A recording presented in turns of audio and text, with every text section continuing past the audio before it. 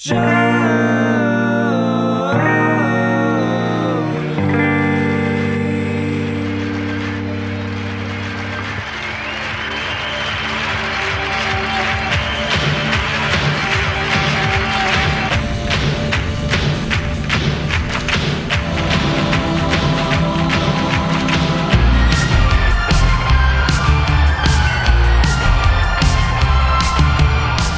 hello, everybody. Welcome to another installment of Show to Be with Mike G, the show of life, the show of Michoacan, Sonoma, entrepreneurialism, and so much more. I'll tell you, this show we recorded in person pre-lockdown, January 21st, 2020, with the amazing Salvador Chavez, founder of La Luna Mezcal, Gustoso Rum, and some other amazing projects. It's been a long time, but it's strange how much Sal and I talk all the time now. We talked more probably than if shutdown hadn't occurred. And I've been a massive fan of the work in Michoacan and the new Palenque, which hadn't been completed yet when we did this interview, but is the biggest Palenque in all of mezcal producing region of Mexico. Crazy, right? So he's got this new Pechuga con Jabalí. He's got amazing clay distillation. What can Sal not do? So without further ado, I hope you guys enjoyed this great chat with Salvador Chavez.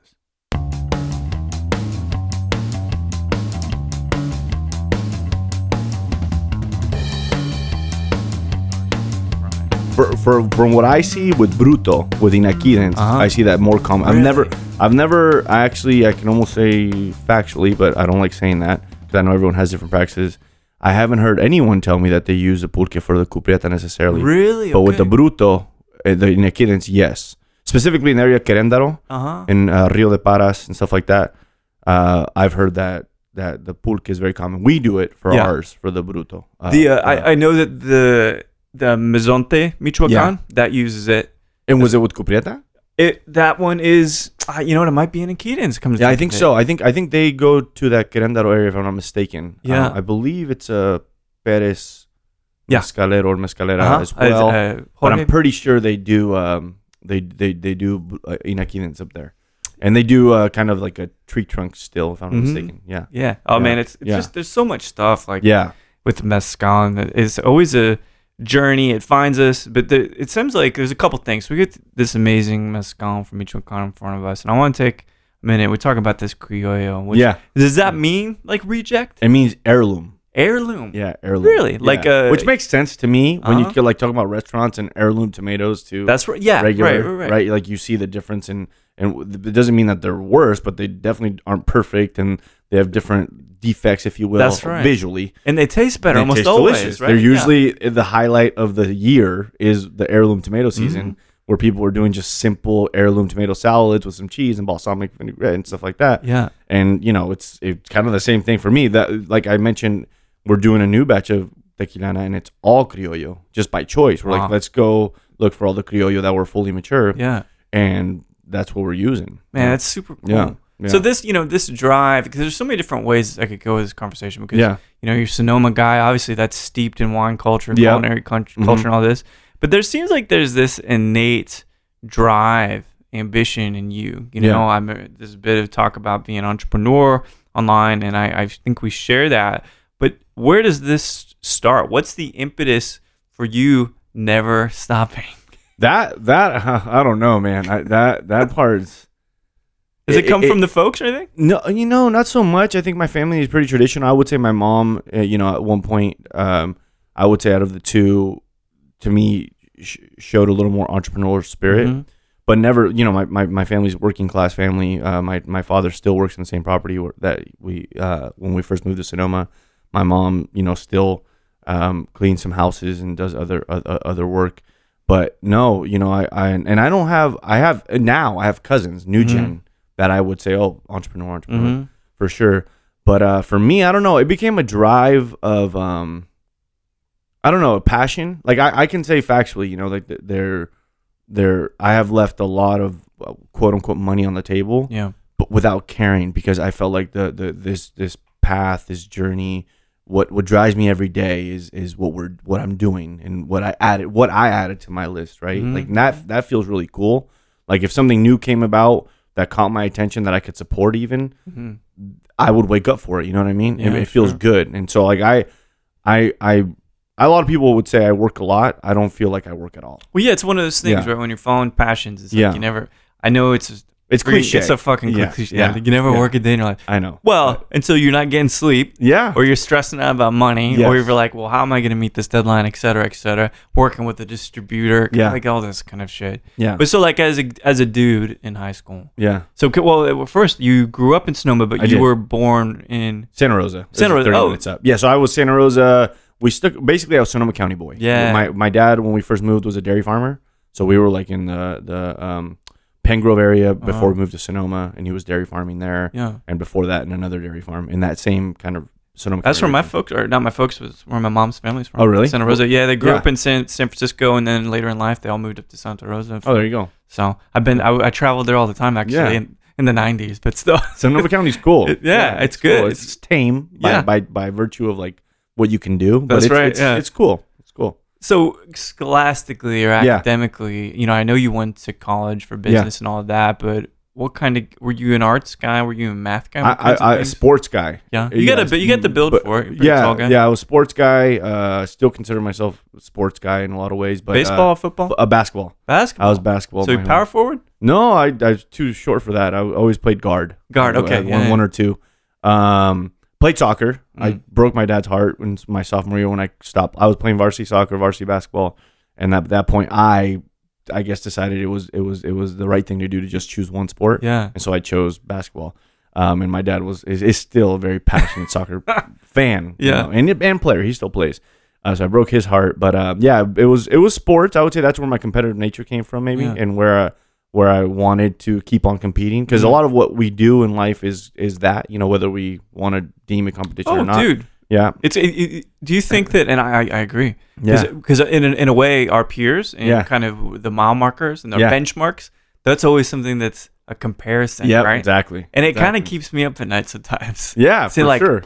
is this good enough? Am I Yeah. doing all that I can do? So this whole thing, scholarships, was it looking like that was going to happen No. for you? I was I ended up playing some JC ball. Then after that, I went to try out a couple other colleges. But then, really after that, it was more competitive. As the most competitive basketball I played was ABA basketball, which is the American Basketball Association. Yeah. And then semi-league. I had a tryout in Monterrey with Fuerza Regia, which is a Mexican professional team. Yeah. But I stayed local in Sonoma and just played in that way. And so a little college ball, and then that. No scholarships coming out of high school. I was a probably mediocre student at best. Yeah. 3.0 kind of, Hey, you know what? I'll cheers to that. That's for about sure. where I'm at, right? I'm happy with it. And like- and in college, I was worse. But so, okay, this is a good point. Yeah. It never held us back from doing No. what we, right? It No. never made it so we couldn't get funding. It never made it No. so we couldn't get people to believe in us. That's right. It's Yeah. only just the check mark, That's right. Yeah, I mean, it's however you want to take it. It's either going to be an impediment or your what would you call your platform to get higher, right? And for me, I always it was also a moment in my life with some things that were going on where I was like, it's weird to say it, but nothing felt impossible. Nothing felt. It felt like, okay, we can get that done. Yeah. Which is a detriment sometimes. No, but that's a really so okay. I think that's a really great notion for an entrepreneur. Yeah. I think that the absence of fear is what allows you to think like that. Yeah. So had you, because this is probably early on in your career, just out of Yeah. ball and stuff, had you made a big mistake yet? I had probably made a few, including at one point I was a partner in a sushi restaurant, and I probably exited a little too early there.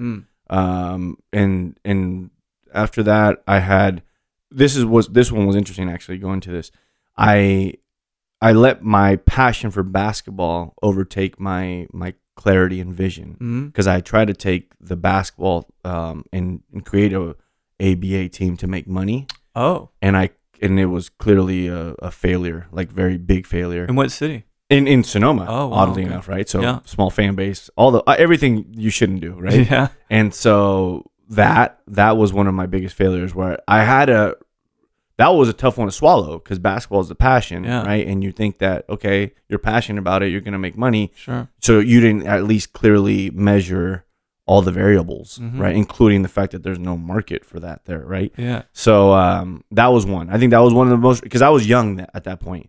but I was also just doing a bunch of things, and everyone would deem it as, oh, this guy's going crazy. He's doing a lot of stuff, and no one's gonna stop him. But I had to stop myself. Wow. Because I had to really self-reflect on that one and be like, you know what, that was a mistake. I and it wasn't a lot of money, luckily, but it was still money, and it was also more of the realization that was a benefit from it, right? Because we did get to play some cool basketball, and we did get to do some cool things and travel, and we went as far as Central California. I think we did one SoCal game, competed at a really high level, but at the end of the day, it was kind of like, this isn't the ticket. And then after that, I felt like I was a little bit more calculated in my efforts and my steps. And how old roughly when this basketball idea came to? Man, what was I? 24, 25? Wow. No, 25 probably. 25. Yeah, so mid-20s. That's pretty early to get started and stuff, Yeah, I was, doing the cafe, the Picasso Cafe, the deli as it was known. That was 23. So the early start in that. Oh, so you were doing that because was that a project with your then girlfriend and or no, now wife? That originally was with my parents. Oh, no kidding. Yeah, so that originally was with my parents, and so that's where I give them the credit, I would say, from an entrepreneurial standpoint. And then, as most family businesses go, just things take their course. Man, that's so okay. Yeah. So because that's 2009 when it opened. Exactly. Yeah. So I was 23. Yeah. So what was the This is because it's interesting, right? Yeah. Like my dad's been in the restaurant business his whole entire life. We never worked on anything together. He was always working for another company. But you're saying your dad was a dairy farmer doing that for a bit. Your mom was cleaning houses and things. So not only is it hospitality and food, which is all kind of really undercurrents to doing West Island. Yeah. But like, what made it a great opportunity to open that? It cafe? was, I don't even know if you would say it was necessarily, because I will tell you, because one of the learning experiences there was that we had no idea what we were doing. And I went to school, business school, if you will. I ended up majoring in econ, barely, but I did.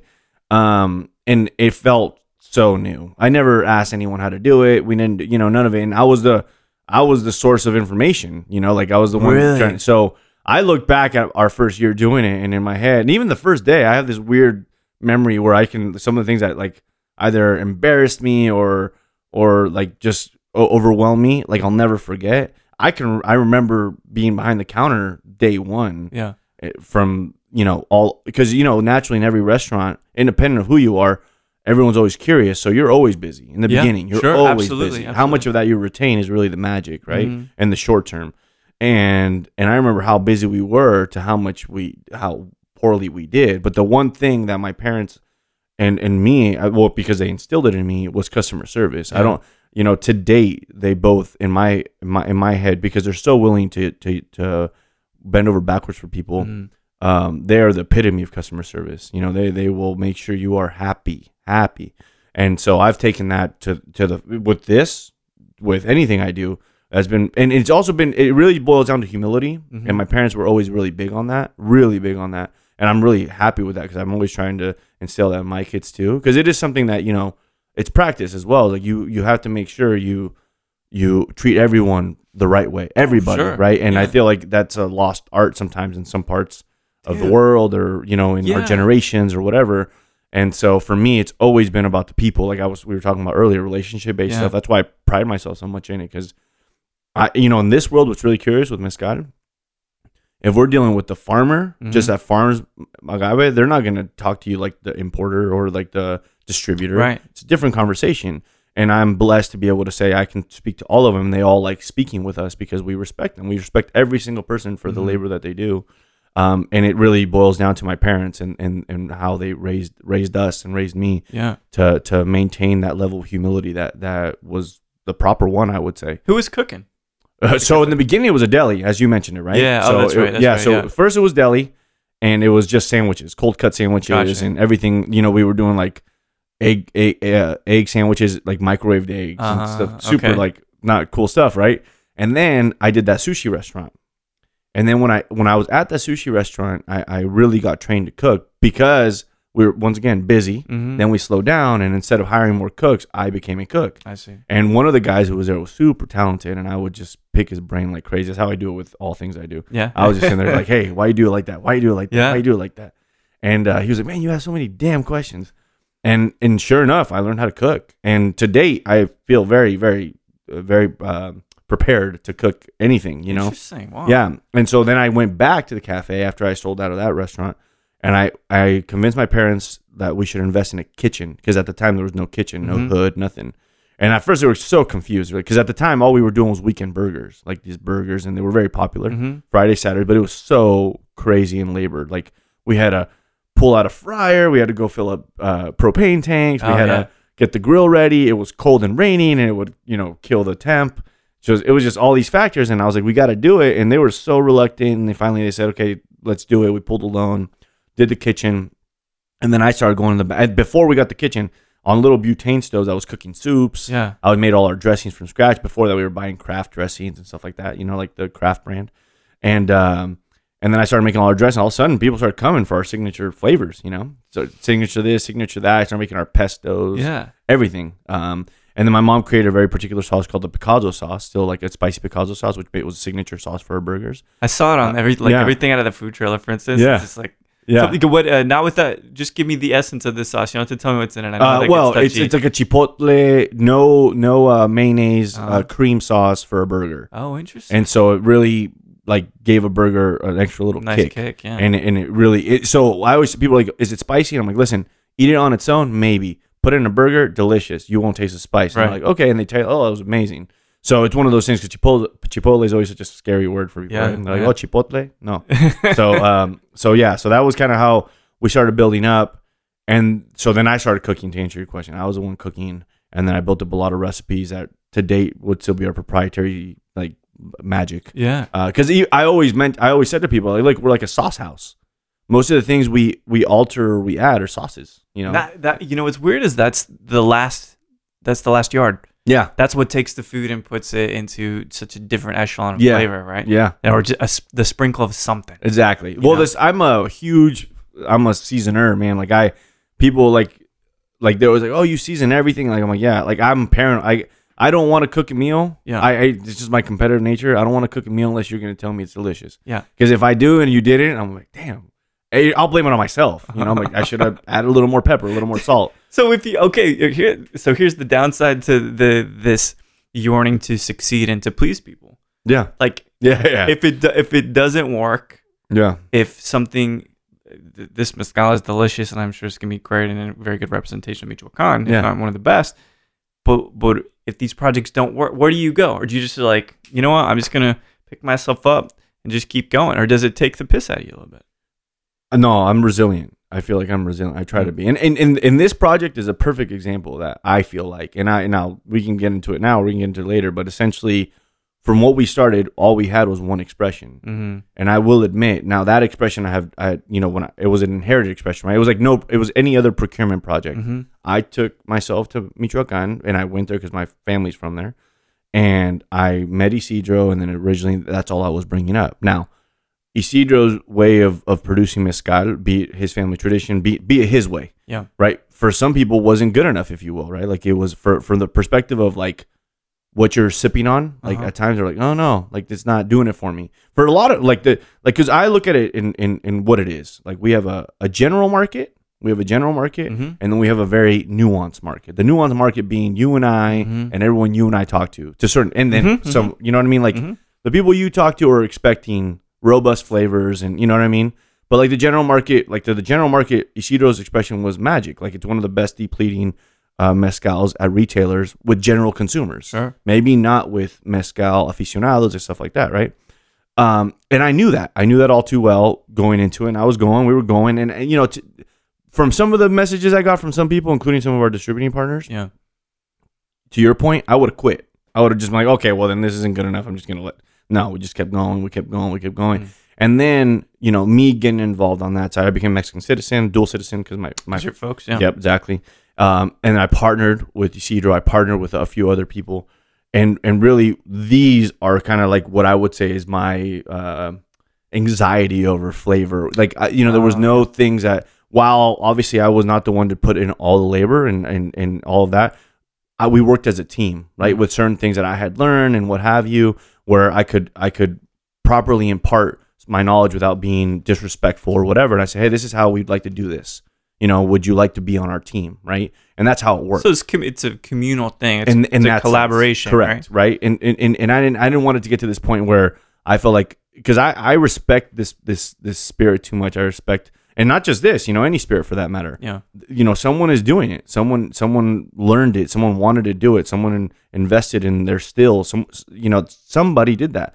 So I'm nobody to go into your space and say, you got to do it like this. I almost hate that because I know a lot of times with some of the people that I roll with too, the first thing they do is opine on a change, right? They're like, right. if you did it like this, it'd be quote unquote better. I think that's such a bad way to look at it. A perfect example for me was going to San Luis Potosí. Like we went exploring and we went to an area where this particular family, it's like one family in this particular area. They all did it the same way, if you will, but they did it in a way where you're like, oh my God, this is so inefficient, right? Like you would automatically say that. Which city was it in? It was in Campanilla. Okay. You familiar with it? Yeah, that in Charcas, I think, is the other one that I know. We went there and we only went to one other part. It was really interesting. It was like that place, and then we went to like one that was going to be massive. The production up there was going to be crazy. Yeah. Excuse me. And so the Campanilla people, but the one thing I will say is their finished product was some of the best I've ever had to date. Yeah. And fortunately for me, and probably like you've had a lot of spirits, right? Yeah. and a lot of mezcal and agave spirits. And it was just so good. So for me, it was never going there to understand what they should be doing. It was to understand how they do things and why. Like I just want to know why. Just observe. I'm so curious. It's like when I asked to cook, why do you add more salt? Why do you add? That's what it was. And granted, I walked away learning a lot. And the most curious thing about that was we were on our way with Adrian, Ryan, who's on our team on the U.S. side, and Hernan. And Hernan, you'll see, is on one of the labels. He's one of our mezcaleros. And Hernan and Adrian were complaining to me about our water. They were like, oh, it's because it gets hot and blah, blah, blah. And our tour guide was like, because, San Luis Potosí is a desert. Yeah, right. And he was like, and he started laughing. He goes, you guys have no idea about water struggles. And I said, what are we about to see right now? He goes, I don't even want to tell you. Just watch. And sure enough, Hernan and Adrian walked away going, we have nothing to complain about. Yeah, dude, like they don't even have things to burn. Yeah, it was just, exactly. Yeah, it was great. They're very resourceful. The way we could learn a lot from those practices in a lot of ways, right? From the lack of deforestation that they'll ever create because they don't, right? And then no trees cut for them, like all those things. It was impressive, and more importantly, once again, the final product was just it's something that you just don't even have to question. It was amazing, right? It was so good and pure and just awesome. Yeah, it was. I don't know. That was kind of my full circle moment up there. It was cool. So one of the things that, again, we're going to hop around. One of the things I felt, and you tell me because you're a dad of two, right? Yeah. And I'm just a little bit older than you, just from context clues. Yeah. And I always felt like kids, because each of these bottles is a baby. Yes. They cost money. Yeah. They make you cry. Yeah. And they take a bit out of you. Yeah. Give you a little more gray hair, wrinkles, whatever, right? I always felt that children, if I were to choose to have them, would somehow get in the way of me being able to be successful. How have you balanced being a father, traveling, being a husband, but also still having all these other babies out there in the wild? So the only way is I have probably one of the, I'll say the, but I know that's unfair to some people because I don't know everybody, most supportive partner, spouse, wife in the world. Yeah. Amazingly supportive, and believes in me, believes in what we're doing as a family, believes in what I'm doing, with the endeavors I take on. Additional, we have a very supportive group of friends around us, families around us. So family's still pretty close? Yeah. Everyone fortunately lives in Sonoma or within 30 minutes of each other. Yeah. Right. But we're the type of household who every night, including last night, because I looked at the camera, we have friends over, they know I'm gone. So they're there, making sure that the kids maybe aren't going too crazy or whatever.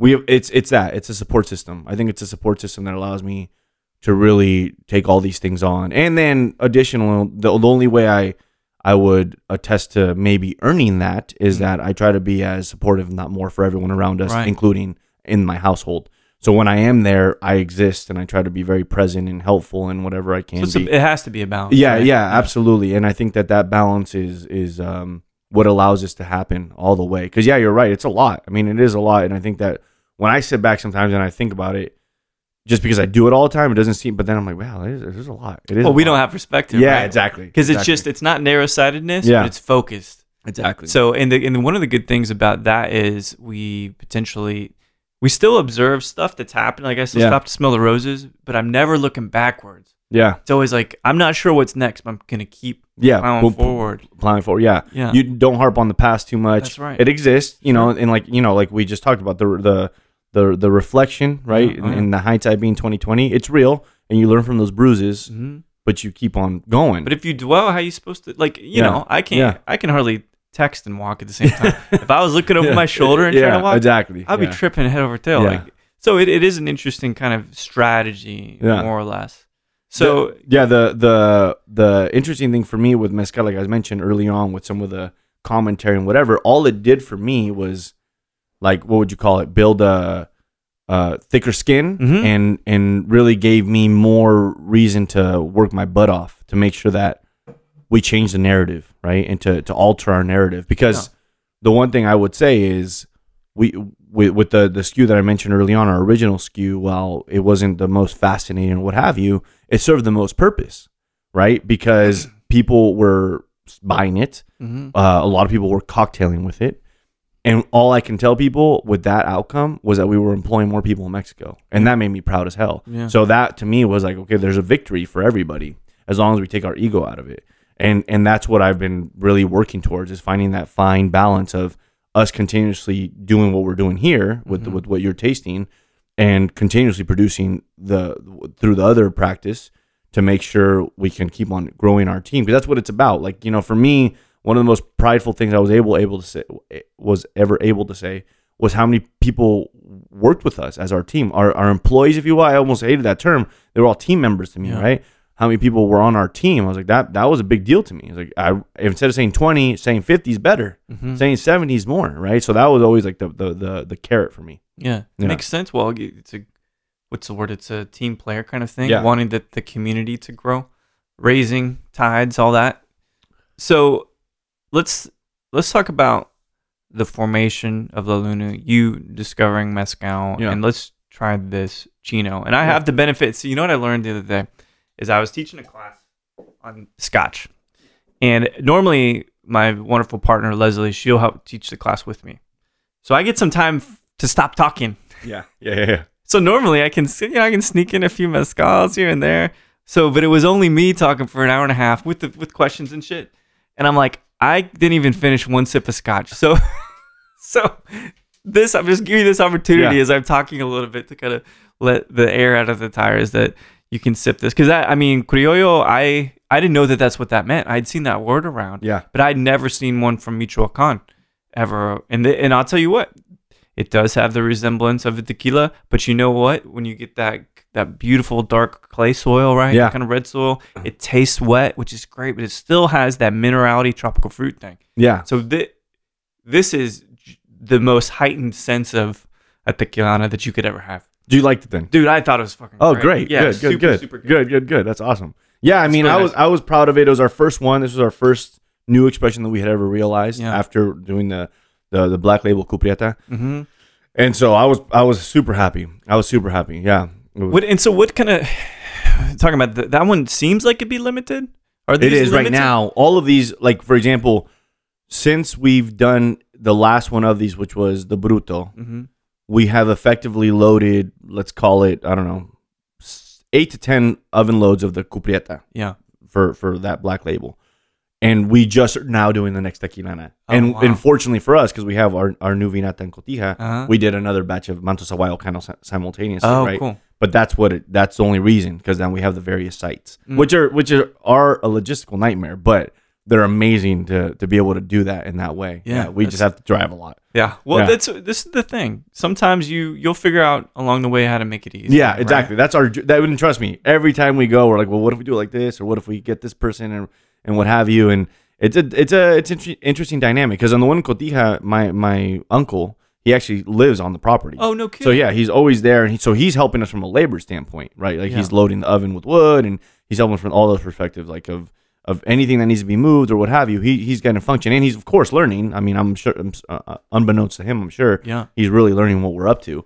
But he's definitely not a trained or mezcalero of any kind right now. Sure. But he's there, and so we have the nature of always being able to land there with that. Yeah, that's super cool that it's a family affair. Exactly. And that one, yes. That one, 100% yes. Of all the restaurant biz makes sense. Obviously, people say, get into that because it can be lucrative sometimes for some folks, right? It can be. It can be, but also can be crazy. It can be both. It's kind of like both, very trying on your body and your mind and all of that. But I sure as shit don't think anyone would say, you know what you should do? Yeah. Start a booze company. Yes.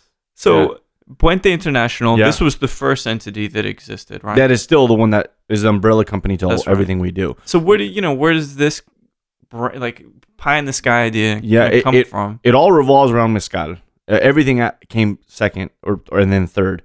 But essentially what happened was I was at this point in my life where I was not being questioned in a bad way, but just like being asked by a lot of my mentors and people around me saying, hey, there's no way you're going to be in this counter at the cafe forever. Like, what's next for you? So they really made me keep on thinking. They planted the seed. They're kind of like, what's next? And so in the interim, I had thought about this kind of company. We had talked about, interestingly enough, because of what I was doing, I considered basically like a Monster.com specifically for the restaurant industry, right? Stuff like that. Which has since that kind of happened. Of course, right? Poached, I think. Yeah, is the one. Poached is happening. Yeah, a lot of other ones have happened.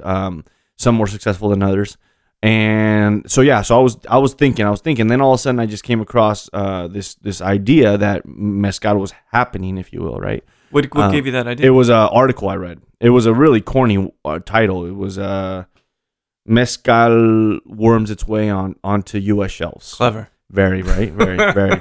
And I read it, but what drew me in, because obviously that article really referenced Oaxaca, right? It was all about, but it mentioned just subtly that Michoacan and Guerrero were next in line for the denomination of origin. Oh, so this was in the mid 2000s. This particular article was 2014. Oh, it was? Okay. Yeah, so I think they were late. Yeah. Because it was like a business article. So like, business people are usually late to like actual trends, like that way, right? So like, anyway. Yeah, so it was like 2014, and I was sitting there and I was like in my head, I'm like, dude, like I remember going back to Cotija with my dad and my grandparents and my aunts and uncles, and they would always be sipping mezcal with cotija cheese, like the best pairing in the world. Oh man, that's what it was for me, and I just kept on remembering that. And I was like, shit, I want to go back to Michoacan. Then that's what I want to do. Like that was like my epiphany. Find a way to get back. Yeah. I'm gonna go back, right? So then I started making plans around. Okay, I'm gonna travel there and then go. And originally, one of my primo hermanos went with me on the first trip, and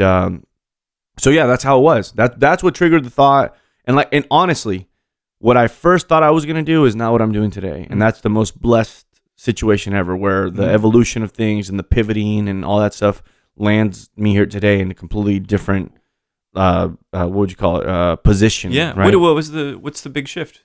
Well, the biggest shift was that I went there thinking I was just going to go source mezcal.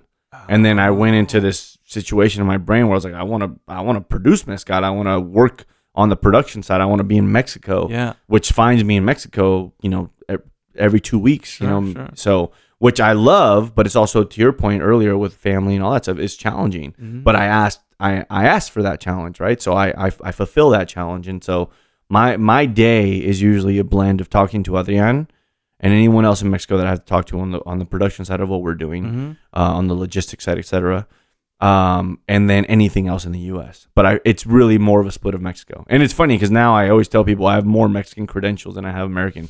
My driver license, my INE, my passport, and all the other ones that come along with being down there. Mm-hmm. My card for the union, the Mezcaleros Michoacanos. Oh, nice. All that stuff, right? So I have more Mexican credentials than I have U.S. But I love it, right? Like for me, it's like a dream come true now, because that's where my dream shifted, right? Yeah. Like I was like, I didn't realize how entrenched, how in love I would fall with what I was doing. I knew what I was gonna do, and that I was going back to the motherland and Michoacan specifically, back to the roots. Yeah, to unbeknownst to you, really. Yeah, exactly, right? Exactly. And but to go back in, it's almost like it's backwards for my parents, because when I first told them I was going to do this, they thought I was crazy. And they literally were like, listen, we worked our butts off to come to the U.S. Get out of it, yeah. So, and you're trying to go back in? And then now, especially my dad, because Michoacan, they're proud as hell, because they're like, we never thought it would become this, to get this kind of recognition and this kind of stuff. So it's been pretty cool. There's something I don't know when it started for me, to be honest, but I've always had this just deeply passionate affair with Mexico. And then I found mezcal. Yeah. And then I met the woman I never thought I could meet. And she's, dual citizenship too. And learning the language and like everything I can possibly do. Going out. Like one of my favorite things is going to Palenque in the middle of nowhere and setting up 2 microphones and interviewing. That's amazing. And like, I'm taking what I know to word that they know, and that's the only way is that we can intersect and kind of say we do have a lot in common, but we have a lot of similarities. You got to source. That's exactly right. Well, so this is the thing is I feel Texas is a little different because we're so close to the border and it is fully ingrained. Like the Hispanic population in Texas is massive, which is great and influences culture. But like because you're traveling, you're seeing what could be called a divide in the country. Do you think that there has been increased tension with the states and Mexico, or has it grown and been more collaborative?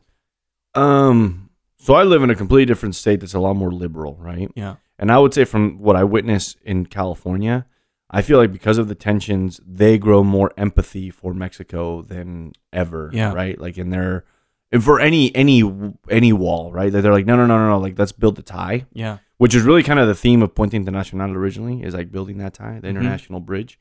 And so I have felt it and seen it more on social media. Sure. Those tensions growing, like when you see certain things, you're like, holy crap, that exists. Yeah. And I just maybe live in a bubble that maybe it doesn't feel like it does. I say that knowing that there's a huge support of a wall in California. There's a huge support of many things in that way in California. Right. I just don't happen to live within those people, but maybe by choice, right? So that's probably why I don't see it as much. And when I'm in Mexico, when it was really interesting when the presidential race first happened and all that stuff, they were throwing jabs at me when I was landing in Mexico, like, oh, you're this and you're that, and right. But like it was always just kind of just like a joke.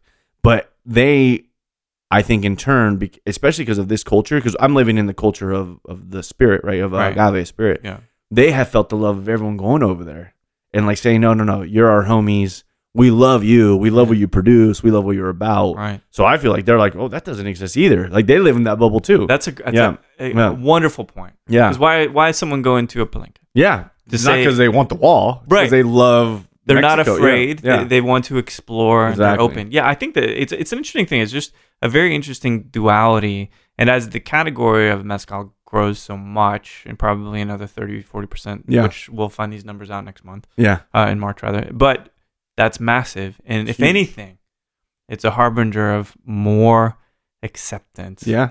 And a lack of fear and coming together and stuff. So that's one of the other things too, beyond mezcal being a beautiful spirit in itself.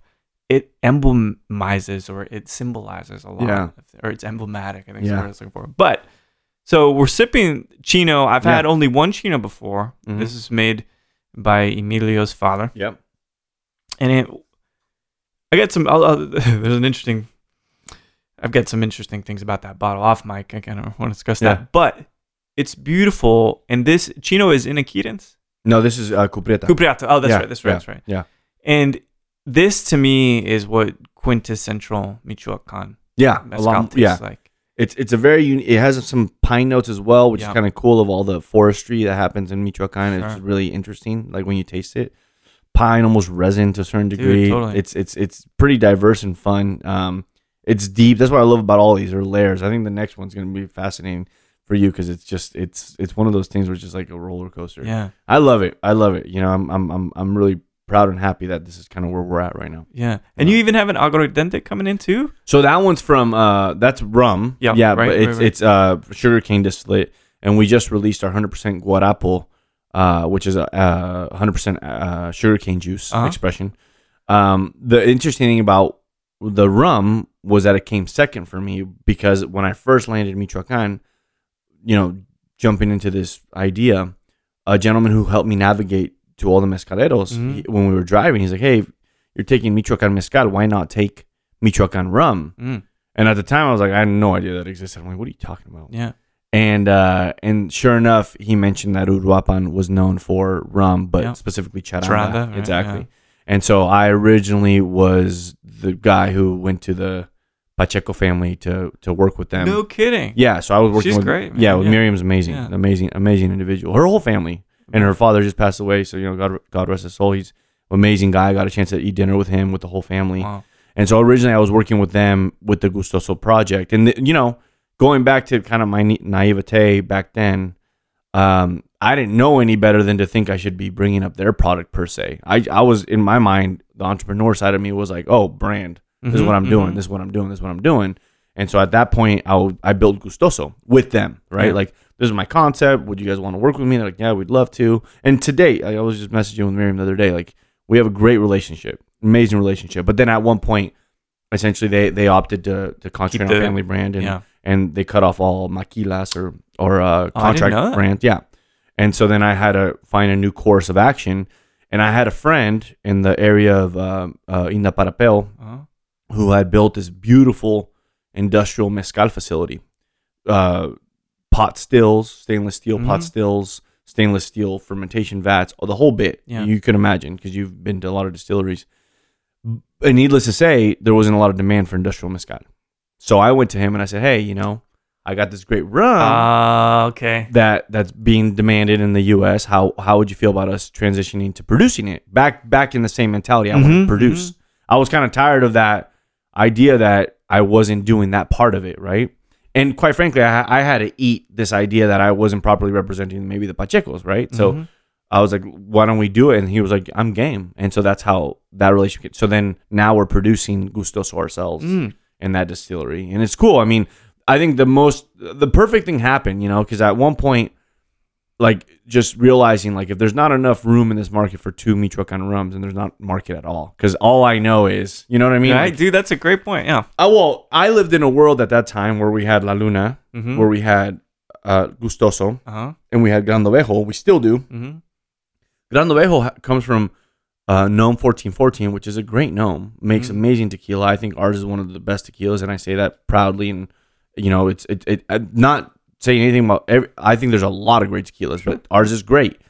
And they make 15 brands. Yeah. And we all are out here selling our brand. I was like, so there's not enough room for two Michoacan rums when there was only four Mexican rums as a whole. Right. Then we're screwed.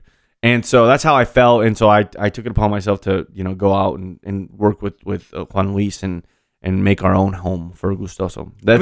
It's how that was kind of my resilient mentality. So this is the thing, is like, I like when you get backed in a corner. Yeah. I can kind of see that you find a way to move forward and you find a different way to look at it. Yeah. Some people, they get so resentful about something, like, the butt hurts in a way, like, yeah, for sure. But you seem like, okay, fuck it, let's move forward. Yeah, let's go, let's keep going. Man. Well, and it was interesting because even I got a call at one point from one of the individuals who kind of essentially, what would you call it, triggered all that movement with the Pachecos. For them to make that decision. And he was like, so what are you going to do? Are you going to kill the brand? I'm like, no, like, I'm not going to kill the brand. Like, did he want you to? I don't know, but like, I think I know what we're talking about. Yeah, but for me, I was like, I'm not going to kill the brand. Like, we got something going. We're working. Like, just because maybe it wasn't the right thing in your eyes or whatever, like, we're still going to keep working. Like, I wasn't going to stop, and that was kind of the thought overall. Like, we're not going to just kill some work that we've already been doing. We've been working, you know what I mean? Like, yeah. And a brand is a brand. Like, unfortunately, like, I always look at the situation in terms of the global view of our industry, or spirits. There are so many what I would deem phony brands, and I don't say that disrespectfully. I'm saying that they create a narrative that doesn't even exist, right? Like, it's a false narrative. Because it literally is fabricated. That's right. And I'm like, we're not trying to necessarily create a fabric. We're like, we cannot be the enemy when there's actual enemies out there. You know what I mean? Like that's how I felt, and I still feel that way. That is one of the most moving things I've ever heard. Yeah. It's like, you're not the enemy, nor am I. Yeah. So let's fucking join together against the common enemy, right? We had to, because like, and we live in a small world. Like, it's funny because you would notice it because you're in that group, but like, just as well as I do that in that Smoke Dog Ava group, which literally I've never commented on. They don't really fall into talking about a lot of brands. They talk about the same brands almost all the time, right? It's very, very, so like, there you go. Like, there is our focused world. Yeah. But there's a shitload of world out there, and luckily we're not promoting them or whatever, but like, That's just the game. Like you're right. It's a very so I run a group here for Texas, right? And it's difficult because we need to have accountability with respect. Yes, of course, objective, of course, right? Yes. So here's something, and I don't even have to mention the brand because it doesn't. You'll get it right away. If you want to erase the thumbprint of a mezcalero's work, you batch him with other people from a single village. Right? Yeah. So, and I never got this. Yeah. I never understood this concept until recently. Yeah. And I was like, okay, there's probably a damn good collection of mezcaleros, and let's just say Chichicapa. I don't know. Let's just finish this. But if you mix them all together, everybody's muted to some degree. Yeah. You know what I mean? Yeah. And that's the thing is that batching mezcal, and I've met the gentleman, and we've had a great conversation about it. But it never occurred to me that fundamentally, Scotch makes sense.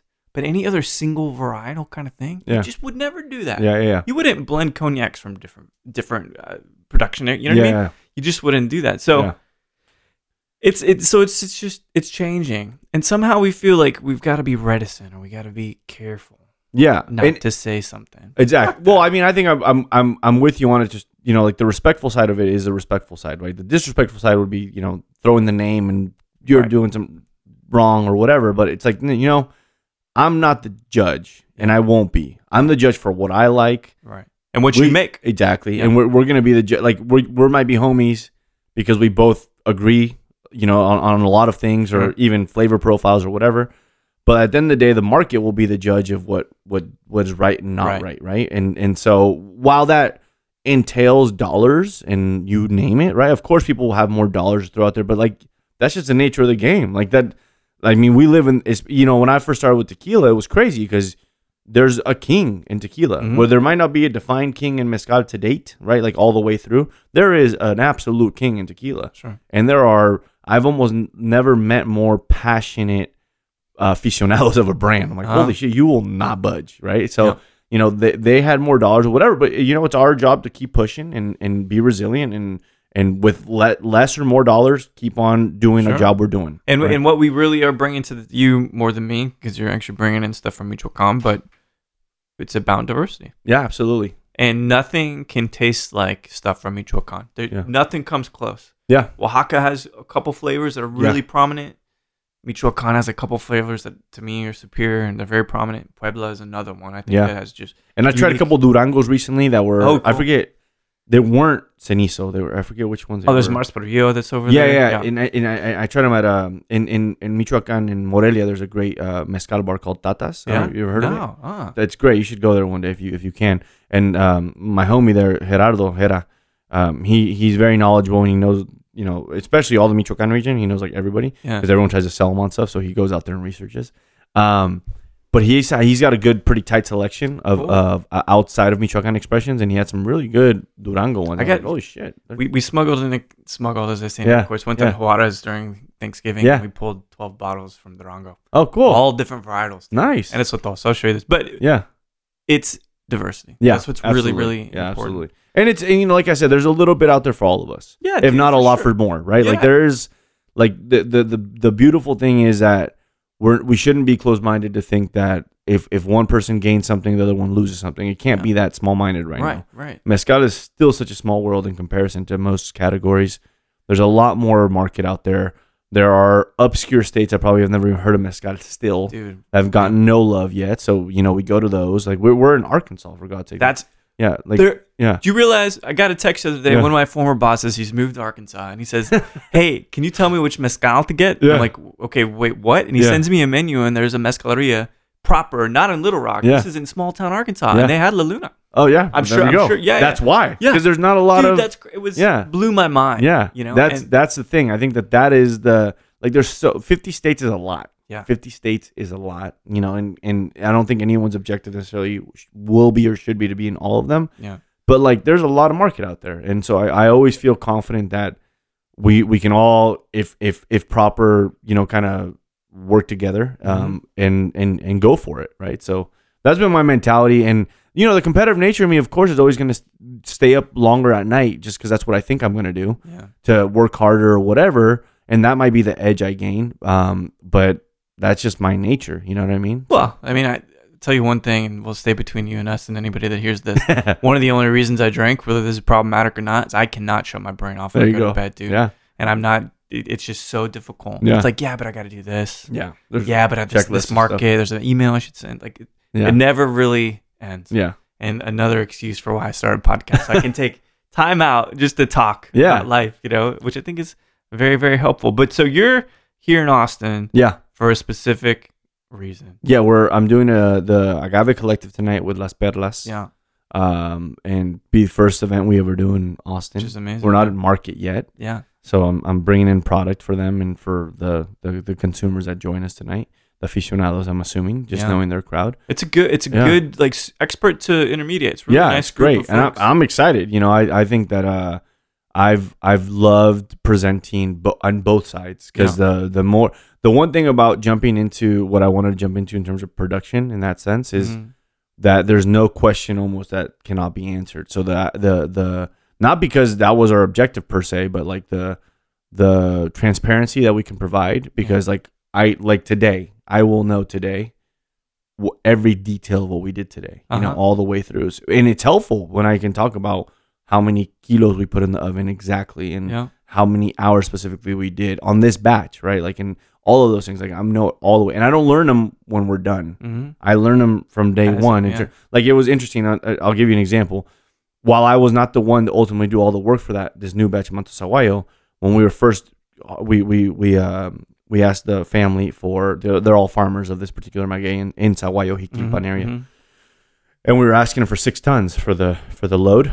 And I remember I called Adrian and I said, hey, can you make sure to ask him to leave an extra inch of penca? Oh, yeah. And he was like, okay, cool.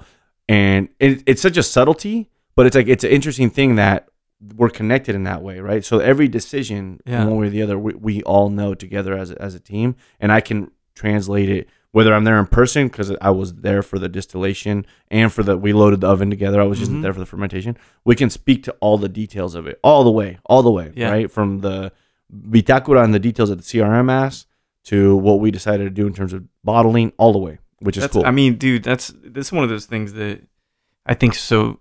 You got to smell it. It's got to cut you. It's got to burn you. Yeah.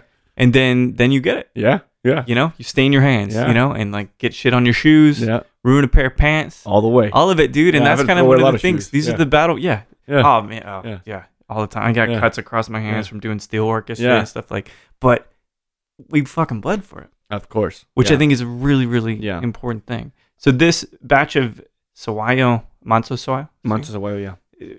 This particular one? This first one? Yeah. So how is this? What does this remind you of? Yeah. So this one's interesting. This one evolved a lot. And I remember one thing, I can attest to one thing really quick. The evolution of mezcal in terms of when it starts to resting in glass to then opening up, night and day. Because when we first, I was such in a hurry to bring up our new expressions that once we distilled this, I brought some up in plastic bottles.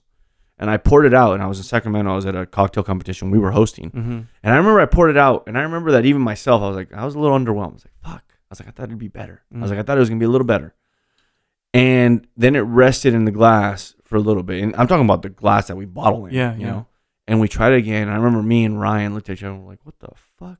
It just opened up. It all of a sudden it became cheesy, lactic, and the palate was minty and just fresh. It was so crazy. And even I remember one of my homies is Bryant, who does Madre in Torrance. You've probably heard of it. I know Stefan. He's in Austin right now. So Bryant is the manager there, kind of in charge of the program. Him and Ivan actually went with us to Michoacan recently to check it all out. And Bryant, after trying everything, he hit me up. He's like, dude, this Manto Sahuayo was like amazing. Like it really like attracted him, if you will. Yeah. And I remember that was the message that triggered me to revisit it. Cause like, and me and Ryan tried. I'm like, oh shit! Like it opened up, and we're fortunate, especially because his palate is very developed for the kind of back bar they've built there. And we tried it. It was just so fun, and it's so far been probably the industry favorite. I would say people that try it, they're like, oh, this is really cool, different, very different. I've been trying to intellectualize what happens in glass, and I think I finally got it. And I won't nerd anybody out with this. Yeah. But I'll say this one thing. The more fat that exists in that distillate, the more capacity it has to oxidize. Okay. And as we know, what is the most complex raw ingredient used to make spirits? And that's agave. Yeah. And I'll talk to Dr. Ivan and see Yeah. if I can confirm this. Yeah. But I feel because it's such a rich plant and so diverse in how many different kinds of sugars and complexities it has in it, it has so much more capacity to react and change in the bottle and create aldehyde. Yeah, basically. So I've tasted it too. Yeah. And I've also tasted Go Too Far in glass. And then it's like, this is the former ghost of a mezcal I used to enjoy, and it's like kind of cheesy. Kind of got lost a little bit. Yeah, it either gets lost or it gets so reduced that it becomes chalky. Because there probably are still some solids in the bottle. You can't get rid of all that stuff. You just wouldn't ever dare do it. So the class at Las Perlas tonight, you've got Bruto that's coming out, which is going to be that's the Inequidens, right? That's Inequidens that are releasing soon for La Luna. Mm-hmm. We just did so in Cotija specifically, we Cotija typical production is usually in clay pot. Yeah. So I didn't know that. Yeah, mostly because it's connected. Most of the Raicilla area of Jalisco and Cotija or Michoacán area are connected. Like they're right there. And so clay pot's most typical in Cotija. So at Davinata and Cotija, we have both the clay pot and the wood side. No kidding. The Filipino still. And so what we'll release to market soon from Cotija will be an ensamble of Chino and Bruto. That'll be the first Michoacán ancestral batch ever landing.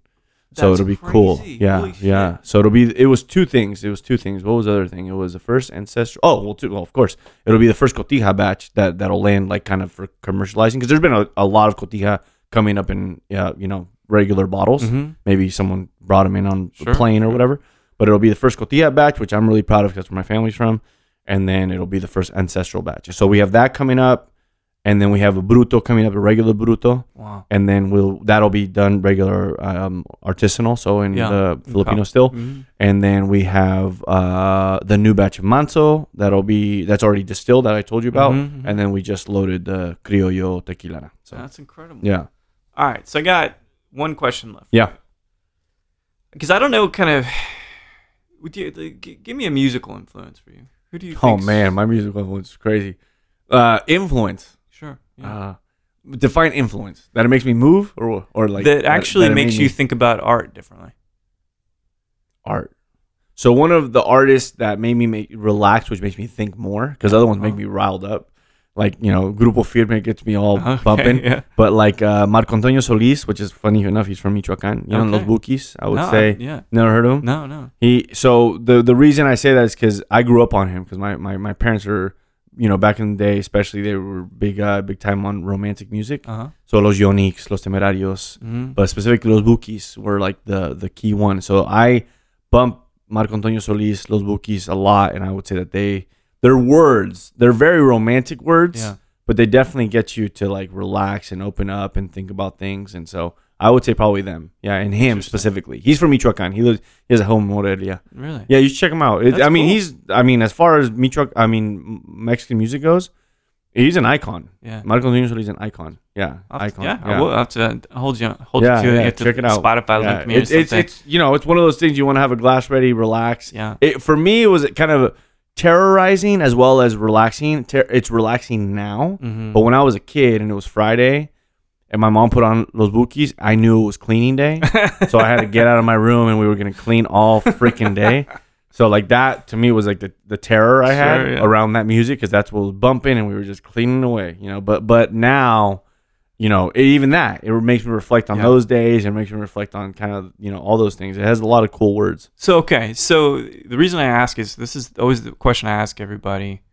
Usually the last question, but so you're drinking this Manso Sahuayo with anybody, living or deceased, doesn't matter where. Who would you like to sit down and have a drink with? Shit. That's a tough one. I'm going to go ahead and say my great-grandfather. I didn't get a chance to meet him. His name was Salvador. My dad was named after him.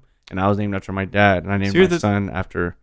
No, it was my great grandfather. Oh, got it. It skipped the gen. 1.75. Exactly. So the reason I say this, because he was donned la troca, the truck in Cotija, because he was the strongest guy. Like there's folktale about my great grandfather that he would carry that the donkeys would get tired and he would carry them and just crazy shit. Yeah. But the reason I really want to talk to him is because apparently my dad was the closest one to him. And so my dad was always so proud to be named Salvador after him because he was such a strong guy. Mm-hmm. And he died early because he ended up getting some sort of, some like, I don't know, his liver disease, something. And I want to talk to him about my dad as a kid. I want to talk to him about his experience in getting that name. Yeah. All those things. Like, like Cotija Tai. Like, he's a legend. In Cotija, he's like a living, like, well, obviously passed away now, but like a legend. Sure. For the town. And that's one guy for sure I would want to. That's amazing. Yeah. Have a glass with. Well, strong people, man. Yeah. They make us who we are, I suppose. Yeah, for sure. Figuratively and literally. Yeah. Absolutely. So, Salvador, man, thanks so much for coming by and chatting about this whole project. It's a lovely thing. And I wish you, it's possible I'll see you tonight at Las Perlas too. Yeah. But Austin will love it, dude. Yeah. I know it. So it'll be fun. I'm excited to be in Texas. It'll be fun. It's a big one. Yeah. So chat soon. Thanks so much. Thank you. Well, there we have it. The incredible Salvador Chavez, or just simply Sal. We talk all the time. Like I said, it's crazy the kinds of relationships that I, and I'm sure many others, have built during shutdown in the wake of incredible adversity, emotionally, financially. But I feel like La Luna is doing a great job. It's here in Texas, finally, And when I initially sat down with Sal, he was doing, I think, the last Mezcal Collective at Las Perlas, which now is almost about to reopen here in a few weeks. Man, it's a time of transition, a time of completion, ending, and creation. It is a strange, strange time, but I always love to sit down and drink some Michoacan mezcal. It's just the thing. So thanks everybody for listening to Show to V with Mike G. No matter how many episodes of Forensic Files you're watching, or if you're thinking, dude, this record I've worked on is finally done and I'll share it very soon, please keep dancing.